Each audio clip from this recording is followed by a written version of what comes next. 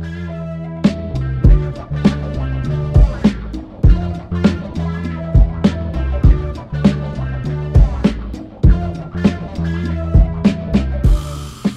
morning, good afternoon, good evening, wherever in the world you might be. I am Nicole BC. You know everything, and you are listening to the Quantum Business Book Club. Now, it has been a minute. I'm going to say 3 months since our last episode. And before I get into all of my excuses and apologies, let me just bring the new viewer and listener up to speed. I am obsessed with reading. It is one of my most favorite pastimes. If I could effectively hike and read at the same time, I would be in heaven, but I can barely hike without falling into a river, which might have happened on the weekend. So probably shouldn't be doing that and reading at the same time, but I have always escaped through books. Watching stuff doesn't really do it for me. I never really got into like online gaming. I appreciate these are all various forms of distraction and they titillate different parts of our brain, but ultimately you do you, boo. Follow your bliss. Do what makes you happy. For me, it's reading. And the reason I called this the Quantum Business Book Club is because, like the theory of quantum physics, I experience time travel. I experience loss of physicality and this instantaneous ability to transform my experience, my knowledge, my ideas, my hopes, my fantasies. It's like this opportunity to sit down with the brightest, most creative people and have a conversation with them. Now, granted, that's all happening in my mind, so I might just be crazy, but I wanted to share my favorite writers, creatives, philosophers, and inspirados, people who truly inspire me and challenge me to be better. So the first season of the Quantum Business Book Club was very diligently and disciplined. It came out once a month, every month. It was all of my favorite books. I cheated because I had read them before. Now, I did my best to provide really thorough notes where supportive. Sometimes I doubled up when I found like 2 books made more sense in one episode. Sometimes I split things into parts because books were so amazingly impactful in my own business and lives and the businesses and lives of my clients. This season has been off to a rocky start. So we were right on track until the second book. And just for the record, the Discord community voted for these books. You are more than welcome to join. I would love to see you in there. It is absolutely free. I will be doing these live when I get back on track. Here's the excuses component. I'm going to keep it short and sweet. Lots of personal stuff happened. There was a death, a fairly significant one. There was full-time caretaking going on before that. And I just totally underestimated some of these reads. The first one was Joseph Campbell's Hero with 1,000 Faces. I did not realize it was a tome. Most of the time I get books on my Kindle, so I didn't know that I was looking at a 1,000-page book. And it was wildly in depth. I didn't realize I would be reading 1,000 folk stories, kind of cut into bits and layered throughout to demonstrate I think it's something like 27 steps in the hero's journey. I also found myself going down a rabbit hole in terms of the symbolism. And that was my main takeaway, are how symbols become the storytellers. And fascinatingly, symbols across the globe, symbols across cultures, and symbols across time have been shared without anyone ever actually sitting down and going, okay, so in your religious origin story, are you going to talk about the sun and the moon? No, that just happened. And it's probably for very obvious reasons, but I also think that it is a testament to the collective mind and the greater groove in the sky where all of the ideas are just kind of floating around. It doesn't surprise me at all when we see thousands of years separating a very similar origin story, right? And a culture telling the same story. I'm obviously off on a tangent. I'm going to get back to this particular episode. So The Hero's Journey was just a big read. And although I was incredibly here for it, it just took me a little bit longer. So I started to get off track and then things went off the rails in my own personal life. The Rational Optimist really challenged me. And I'm going to do my best to summarize this complex series of data analysis. It is incredibly well timed. And thank you to my Discord community for voting for this one, especially at this time. What I think is really interesting, although not surprising, because this is how these things always work. Matt Ridley, who wrote The Rational Optimist, published the book in 2010, meaning he researched it and wrote it just after the last financial crisis. And I use air quotes because I think compared to what might be coming next, crisis will be a euphemism. But I digress. And also, that's kind of the point. If you can find the optimism even in an incredibly pessimistic landscape, you're going to have a much different experience. I used to be a hardcore pessimist. I was proud of my pessimism. I wore it on my shoulder like a badge of honor. I wanted everybody to know, and believe me, they did they did, my friend, because you know what? You know what's pretty obvious is a grumpy, critical, complaining pessimist. You know what else that pessimist obviously receives is a world, an experience, a day-to-day that is full of problems and very worth complaining about. I was challenged I was invited to be a part of a very intimate group when I was still living in Australia. The government had identified a handful of leaders in the creative industries, and they wanted to create almost like a focus group because the government is very invested in the arts and in the creative industries in Australia. So they wanted to pull people from various parts of the sector, bring them together, and really brainstorm, kind of mind map businesses, business planning, marketing planning, and how the government could come into alignment with some of the most successful creative entrepreneurs in Australia. And one of the speakers, one of the presenters at this event was an organizational psychologist and really was sort of the early like executive coach. And so this person had worked with executives from all around the world, typically in creative businesses. So record label, movie producers, product creators, people who had global businesses. And we went on a walk one morning and I was explaining to him that I was raised to be a pessimist. You know, my father had experienced some of the worst in this modern day world. And, you know, I was taught like one of the I call them mantras now, but my father used to bestow these phrases on us, I think for like muscle memory. But they became like these paradigms that kind of dominated my worldview, one of which being expect the worst and you'll never be disappointed. I mean, I feel like that's a pretty pessimistic outlook, right? And I believed and had proven to myself, funny how that works, right? When we have a belief, we tend to prove it to ourselves over and over again. But so I had believed that if I looked at the worst case outcome in every single business strategy, any single negotiation, any product launch or marketing plan, like as long as I had a plan for the worst thing that could happen or every contingency plan, I would spend weeks going through every single worst case scenario. Meanwhile, I'm not actually doing the damn thing, right? I'm just planning and planning on the worst thing. Guess what would happen? Now, I think risk mitigation is a really, really responsible thing to do. And that's the point being, the psychologist said, you know, BZ, pessimism is just about as useful as optimism. You know, I had probably gone on some tirade about how the love and lighters are ridiculous and people just take advantage of others and blah, blah, blah, blah. I had a very, very different world outlook.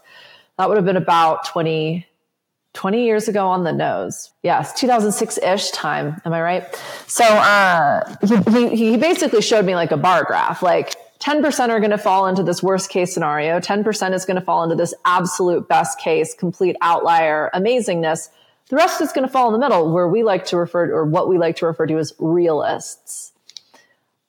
The difference is, sure, the pessimists might be a little bit more prepared for some of the bad things that are going to happen, but they're exhausted, they're pissy, they're judgmental, no one wants to hang out with them, right? Like, you know, I used to joke around about, I'm the asshole. And at that time, I really, really was.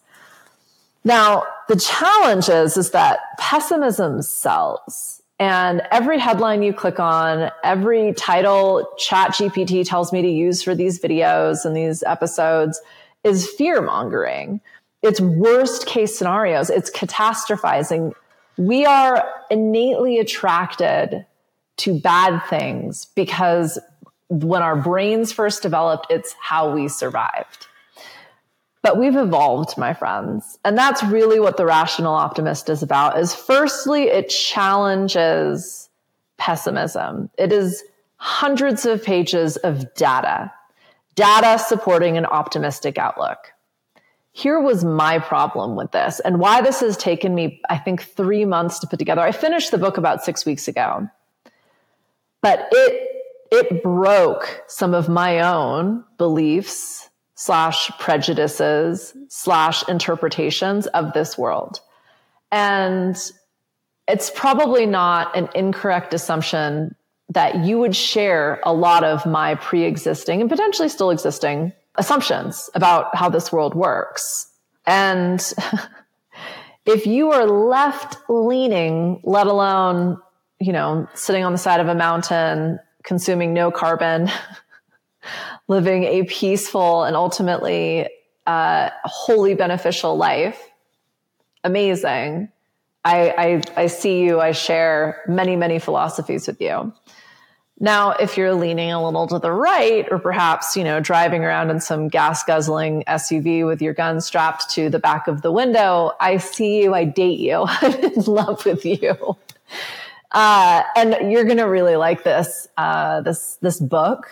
I would carry it around in your back pocket for every liberal that you have the pleasure of dining with, so that you can assault them, not just with your weapons, but also with a whole series of data as to why this world is actually getting better. And unfortunately for us left-leaning people, or even the ones in the middle, some of the campaigns that have been wildly pervasive, not just in my own personal life and my own activism and in my own charitable endeavors, but that drive our government policy now, might not be as capital T truthful or factual as I had certainly hoped they were.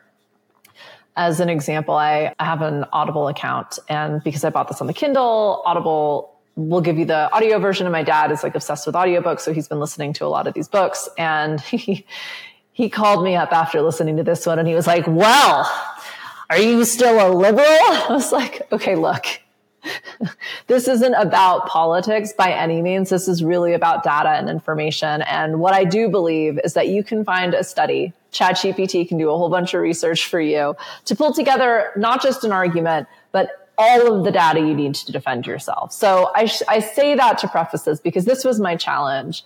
A lot about what I'm going to present is flying in the face of everything I felt and thought for the last 40 years. Ouch, right? Now, I'm not saying that this is, like I said, capital T truth. I'm sure there is data to present the other. So what I'm going to do, again, is not present my opinion, but present some summaries of the facts. If you are looking for proof that things are getting better and there's hope, I encourage you to read this book. I'm not going to go through all of the data just because that would be super boring. I would literally just be reading stats like 73% of the people polled in white suburban neighborhoods and Ghanese rural communities are blah, blah, blah, right? I don't think that's why you're here. Mainly, I would assume you're here for a cheat sheet. So I'm going to summarize the data and again, encourage you to purchase this book. I would encourage you to do it on bookstore.org and support independent bookstores. I know I said Kindle and Audible. I will always buy paperbacks from used bookstores and independent bookstores. So anywho, do what you need to do. Download the book, do the data, there's actually YouTube videos where Matt Ridley takes you through every single chapter of this book. I think there's about 15 different chapters. And he basically starts with the inception of humankind. Matt Ridley he's a doctorate in philosophy. He has been writing about science probably since longer than you've been alive. I think he started writing he's been writing for The Economist about science since 1984. He's also written for the Daily Telegraph, the Sunday Telegraph, the Wall Street Journal, the Times, BBC. He has written tons of different books. The one that I was familiar with was Genome, which obviously goes through the human genome. But this guy's been writing about science for lifetimes at this point. And he wanted to go through the data suggesting that essentially we're still here, which means we're doing something right. So what I found really interesting is I think a lot about exchange. And as you know, I'm kind of obsessed with Web3, cryptocurrencies, even these CBDCs, because it's going to change the way that we exchange with each other. As you also know, I have my own spin on business and value. And this concept of what I'm qualifying as new world business, because somebody trademarked business revolution, parentheses, our revolution. Anyhow, things are changing. They're changing very, very quickly. They are changing quicker than they probably ever will or have. And all of those clickbait headlines, all of the fear mongering will lead you to believe it's changing for the worst. But one of the things that data scientists do is they analyze trends. And that's what they use to predict the future. And if you look at human civilization, it's trending up. That is the premise of this book. And one of the first data points that Ridley presents in the sort of vein of Darwin and other evolutionary theorists and scientists is that it is the means of exchange that forwarded our evolution as humans. And so some would suggest our brains grew and we ate more nutritious food and we, stopped hunting and gathering and we started staying in shelters. Sure. Absolutely. There was definitely a biological influence on our evolution, but the impetus, the need for our brains to grow was because of exchange. And he's got a really popular TED Talk, I think called When Ideas Have Sex. But it's this concept that humans stopped hunting and gathering because they could, because we started exchanging with each other. And so as humans went from solitary to tribal, and based on their own geography, they had to specialize. So obviously people living near water learned to fish. People living in the mountains learned to hunt. The tools that you needed for this were wildly different. But the fishermen needed the antlers that were being hunted by the people living in the mountains. And the people living in the mountains needed the nutrition that the fish could provide. So they could trade the antlers that just fell off of the animals for these fish. And that is actually what allowed humans to stop moving around, start specializing, and start using their brains, start solving very specific problems that were unique to their particular group. And this concept of when ideas have sex with each other means that I can come together with you. This is kind of the whole premise of the Quantum Business Book Club, right? Like I can bring my ideas to you and my skills to you. You now have access to them. You don't have to study what I've studied. You don't have to practice what I've practiced. You can simply acquire both the idea and the result of my skill by exchanging with me. That is of huge benefit. And ultimately that exponentially expands our ability to succeed. The book covers the entire sweep of human history from the Stone Age to the internet. And it suggests that we are trending up. The reason that we continue to prosper and progress is because of trade and exchange, not nutrition or government or education or science or even the free market. It is literally our ability to exchange with each other, which is why I think cryptocurrency and Web3 are going to literally change the way that we think and engage. But that's a different podcast. There's lots of those episodes, I think, out there already. I think another reason that I kept reading this book, even though it literally broke every philosophical soapbox I had screamed at people on from 16 until 40, is it's important. It is important to trend towards optimism, to look for the potential and the hope. And especially in times like we're experiencing right now, which 13 years ago was 14, 15 years prior is what Matt wrote this book during. It changes the entire experience for not just you as an individual, but all of humanity. When we choose to believe this is progress, we will engage differently. When we actively work towards a more optimistic future, I believe we'll create that. If we are actively planning on a pessimistic future, things are probably going to suck. that just seems really logical to me. I would love to hear your thoughts below, or wherever you might be able to comment. So despite the fact that, at least in the United States right now, inflation is at a record high, energy and food prices are steadily rising, there's layoffs all over the world, despite what the government's saying, and like AI is coming for us.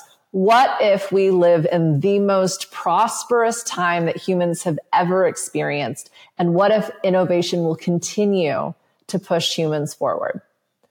What if there is a different side of the climate change debate? And what if the one thing we can consistently prove is that humans have achieved incredible things and they will continue to do so? When I was reading some other people's opinions on this book, this was actually while I was researching, like, how the heck am I going to present this? And at the World Science Fair at the turn of the century, they were talking about all of these crazy inventions and things that were going to change the world. But you know what wasn't a part of that? Cell phones, the internet. Do you know how many jobs, how much electricity, how much efficiency, how much access has been created because of those two technologies that 100-ish, 120 years ago, we couldn't have even imagined. And so you'll hear me say often, bank on the miracle you can't plan for. Do the risk optimization, do the business plan and the marketing plan, put the strategies and structures in place, and know that if you continue to take one step forward towards your desired destination, something fucking awesome is going to happen that you can't even plan on. And like, yes, it's a hero's journey. There are going to be trials and tribulations. There is going to be a dark cave that you would many times think you're not going to come out the other side of.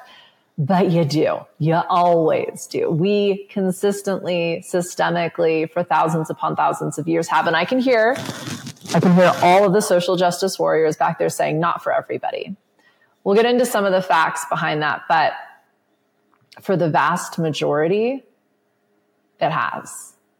And this might be the first very offensive suggestion or question. Let's go questions again. Not my opinion, just sharing the facts here. But is it worth the majority progressing and optimizing and succeeding at the cost of a small minority? I mean, I believe we've been debating that probably for tens of thousands of years. If you're in the small minority, absolutely not. But I don't know. I don't know about that. I think many, many people have sacrificed their own individual experience for the greater good of all. So even the poorest society and the poorest among society today have a much higher quality of life than they did 100 years ago. So here's a direct quote. Some are worse off than they were just a few months or years before, but the vast majority of people are much better fed, much better sheltered, much better entertained, much better protected against disease, and much more likely to live to old age than their ancestors have ever been. The availability of almost everything a person could want or need has been going rapidly upwards for 200 years and erratically upwards for 10,000 years before. So he presents some different facts as well in terms of some of the more common arguments: food, climate, accessibility, racism, gender inequality, medical science, so on and so forth, right? Because we are led to believe that this stuff is systemically biased. And again, I'm not suggesting that it's not. What I have personally experienced is that when I feel like this is systemically beyond my influence or impact, I don't even want to participate. I don't feel like there's a space for me at the table. And I am one of the most privileged people with the most amount of agency on earth. When I think about, actually, this is a system, there have been thousands before it, and no system is perfect. What could I do? How could I benefit one other person? How could I get involved to create some level of influence? Maybe it's just a small amount of people. Even just saying that feels wildly different. So just some random facts pulled from the book. Without fossil fuel, modern men would need 600 unpaid slaves to afford the same lifestyle. A car traveling at full speed produces less pollution today than a parked car in 1970. The death rate from natural disasters declined by 99% since 1920. In 1920, a weather-related disaster took 242 lives out of 1 million people. In the 2000s, it takes 3 lives out of 1 million people. Reefs will not disappear due to global warming. For warmer reefs and warmer seas, they might, but where colder seas becomes warmer, there will be new life. We've seen, even in quote unquote modern history, the last, let's go 8,000 years, we've seen much, much warmer global climates and much, much cooler global climates. In fact, in cities alone, we've experienced temperature, on average, temperature changes of plus or minus 10 degrees. We're seeing, I mean, when I was a child, I was told that the Great Barrier Reef was dying. And now we know it is growing back. And it's interesting, I think about that one because I remember the almost desperation, the desperate need to try and go and see it before it dies. And now it kind of all just feels like a weird marketing plan. But anyhow, at the Chicago World Fair in 1983, people were asked about what innovation they think will have a big impact in the next century. And again, no one talked about even cars at that time, let alone mobile phones or the internet. Trading created collective intelligence. So this is one of the premises of the book. Collective intelligence is the evolutional advantage that uplifted humans from other species. So Matt Ridley argues it's the sharing, swapping, and trading of things was the first step to building this collective intelligence. People value what they don't have. And here's what I think like is especially interesting for all the finance and economists, all the financial people and economists out there. So evolutionary psychologists assume that it is rare that 2 humans would have the exact same resources that the other needs. But we don't just trade based on utility. And anyone in sales will tell you this. We exchange with each other based on desire because we value what we don't have. And our ancestors would trade a necklace of shells for an axe. There's no real utility outside of like decoration or maybe a demonstration of wealth if that necklace of shells is recognized as well and potentially therefore power and influence. Like necklace, like what's going to help you survive? Necklace or axe, right? But yet these were perceived to be of the same value. So trade. Again, I don't know that I believe this, but this is one of the premises of the book. Trade is beneficial for everyone because with trade, we inherit the ideas of someone who spent years perfecting their craft.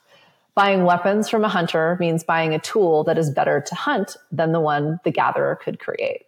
So that's what I was talking about before. We have like ideas ideas having sex with each other.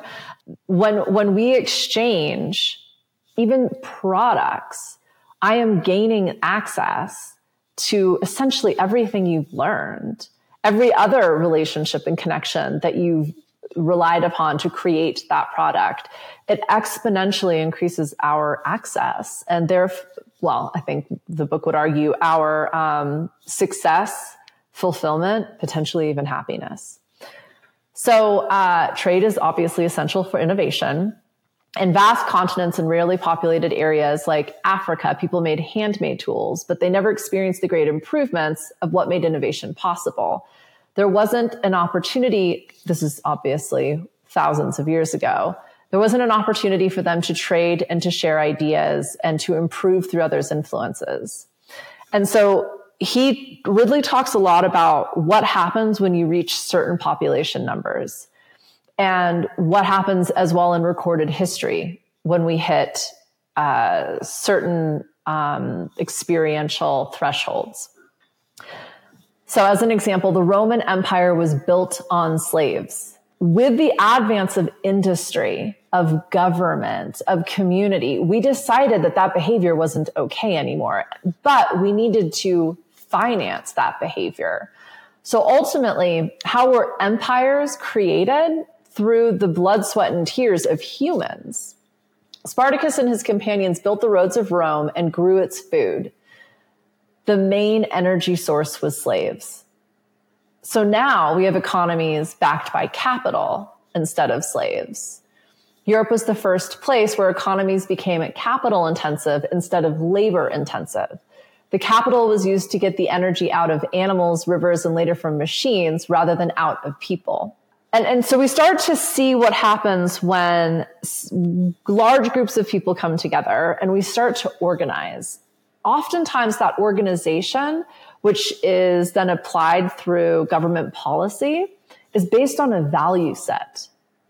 And again, I'm skipping ahead, but that's what we're seeing now from the World Economic Forum, from the UN, from the World Bank is the suggestion that certain values should drive policy. Again, I'm not arguing with it being right or wrong, but until this book, I hadn't really thought about that to the degree at which I have been ruminating for the last 3 months, because maybe some of the things that I've thought were the way humans and society should evolve are actually someone's agenda. So, like, as an example, wearing cotton. When cotton was first introduced, it was much cheaper than the existing textiles of silk and wool. So Britain made cotton illegal in the 1700s. Interesting fact. I use fact in terms of a data point that was introduced in this book. Biodiesel is worse than fossil fuel. To produce biodiesel, you need so much machinery run by fuel, fertilizers and pesticides to grow them that at the end of the day, we need as much energy to grow fuel as we can get out of it. And I'm sure you've heard this, the batteries that electric cars, in order to simply manufacture that battery, it negates any of the carbon offset that particular car might have. That is obviously short-term thinking, for sure. But again, there's data that's going to support everything. So, or not everything, but data to support most arguments. This just really got my mind crunching. Success stops innovation. The first venture capitalist, George Doriot, it's spelled D-O-R-I-O-T. It looks like Do Riot. George's Do Riot. Said that the most dangerous moment for a company is when it succeeds because it stops innovating. Bringing others' discoveries to market. One of the things that's happened and can happen when, ideas have sex is you don't need to be a scientist to innovate. It's enough to bring innovative products to market. And you can rely on recent innovations. That's exactly what Henry Ford did. Here's another controversial data set. Knowledge was never lost. After humans found out how to use fire, knowledge was never lost again. So another thing that Matt Ridley talks about throughout the book is the different trends simply on pessimism. What were people obsessing about and worrying about pre-1200 as opposed to 1200 to 1900, 1900 to 2000? Actually, it was probably more like 1900 to 1920. But the biggest concern in the 20th century from 1900 on is the world will continue as is, except it never has. Pessimists often start their argument with, if the world continues as ... then we only have fossil fuels for X amount of years, enough food to feed Y people. But the world won't continue as is. It never did. New sources of fuel were found and new technologies were invented to produce food more effectively. It is not realistic to count on today's benchmark because they will improve just like they have throughout history. We feed more people using less land now than we ever have before. And he's got a whole chapter on those data sets and facts. This was also really interesting. Top-down force on a bottom-up system fails. The communist attempt to completely plan how an economy works failed because you cannot pull top-down ideas on a bottom-up system. Trade is done by people, not politicians. He goes much further into this argument, especially when looking at Africa, because right now so much of Africa's economic development is dependent on subsidies. The big white Western world subsidizes Africa to help them. But again, the data suggests that doesn't help, it hinders, and it slows down what would be a very natural economic process. And it uses Botswana as an example. I'll leave it there. Climate has always varied. Cooling and warming are both predicted as disastrous for humanity. The message goes that only keeping the present temperature is good enough for humans to live. But the present temperature has never been stagnant. In fact, it has always varied. One job in the renewable energy sector destroys two in other sectors because it is so capital intensive. Solar is the most efficient renewable energy, and it is efficient because it is less land hungry. He talks a lot about wind turbines. He talks a lot about hydroelectricity. He talks a lot about the different biofuels that are available, and ultimately what it takes to both build and create those machines. But which is, again, I know a very short-term look at it. The problem, though, is they're all dependent on weather, which is incredibly variable. And so, like, it has to be windy for wind turbines to work. Like, the water has to be both flowing and flowing at a certain speed for hydroelectric power to work. And there is a strong push for nuclear power, which that was where I was like, oh my God, what is happening right now? This is literally going against everything that I've ever read. But I'm not an expert. I'm not a scientist. I am just as susceptible to clickbait and have always aligned myself to environmentalists and left-thinking people. So nuclear power has just been an absolute no-no until you do a little bit of research and you realize who benefits from that spin. The world won't continue as is. It never has. New sources of fuel have been found. New techniques have been invented to produce food more effectively. And it is not realistic to count on today's benchmark because the whole premise of this book is it will improve just like it has throughout history. I saved all of us a whole bunch of time and energy not going through every single data set, but I can tell you are like, oh my God, what is happening? So I will actually link to the YouTube videos where Matt Ridley takes you through each one of these chapters. But this is like a DYOR moment. And as we're watching one hegemony essentially, I don't want to say step aside, but and this is going to be my own personal opinion that I'm sharing here. You know, I've talked a lot about this. I was raised by an immigrant who I believe is one of the last recipients of the American dream, came here with nothing, you know, the huddled, hungry masses, literally through Ellis Island, and was able to build an incredible, probably, I wouldn't go 1%, but maybe 10% for sure life. And I would argue with this individual that they were it. That was, they punched the last ticket and got through the gate. And based on history, we see empires fall. Now that sounds incredibly dramatic. And if you're, again, part of the minority that might not benefit from the vast majority improving, it's not going to feel incredibly amazing. But I don't think it's going to be like a Grand Theft Auto game out there and we're all going to be rioting in the streets, breaking into each other's homes and going back to like the Stone Age. I think it's going to be a hell of a lot interesting. And I think it's already been happening for the last 20 years.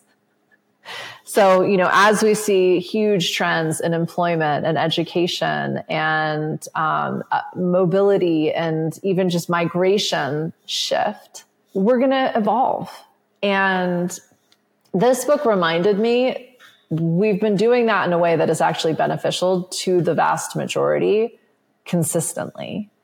And no matter the clickbait headlines out there, no matter the fear mongers, there is always going to be an opportunity to improve.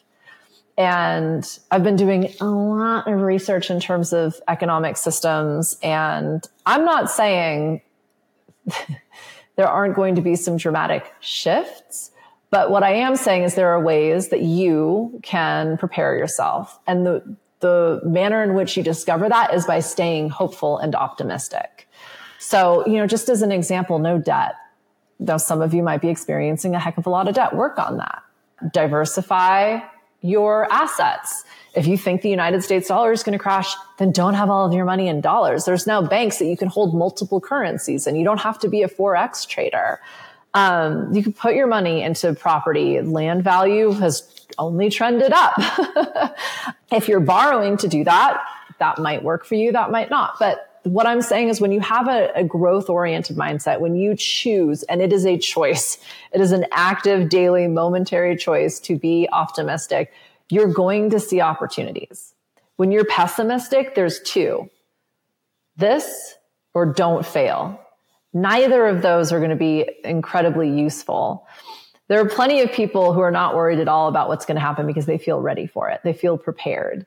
And what they have used to create that security is going to be completely different than what I need and what you need. So the whole point being, by choosing optimism, you will discover opportunities for your own growth and progress. And if you need an excuse or an argument or a defense for being optimistic, this is the book for you. So I actually really enjoyed it, outside of the fact that it kind of broke my brain because it ripped the rug out from under me on a handful of what I thought were really, really key issues that I thought I had a very, very firm stance on. So I'm literally like looking at doing data analysis courses and getting into trend analysis and data science as a result of this book, because if it's shown me anything, history doesn't repeat itself, but it absolutely rhymes. And if I want to know where things are going, all I have to do is use 2020 hindsight. So I think that's all I got to say. Thank you. You know where to find me. hello@NicoleBZ. I would love suggestions for books. If you want to know what the next books are, please get into the Discord container. Again, it's free to join. Everyone can be in the Quantum Business Book Club channel. We're a bunch of book nerds. And I do lots of other fun stuff. You can find out about what's happening at NicoleBZ.com or on any social media platform at the BZ channel. Same handle as this platform that you are watching or listening to. Thank you so much for being here. Thank you I'm especially grateful because if you're still listening, that means you believe things are going to get better, which means you're going to create solutions that lend themselves to exactly that fact. So might sound a little hippy dippy woo, but together we're going to make this world a better place. So again, I have a lot of gratitude for you, not just because you're listening to me, get the stats up, but because it's going to take all of us actively choosing in every moment of every day optimism, progress, and growth.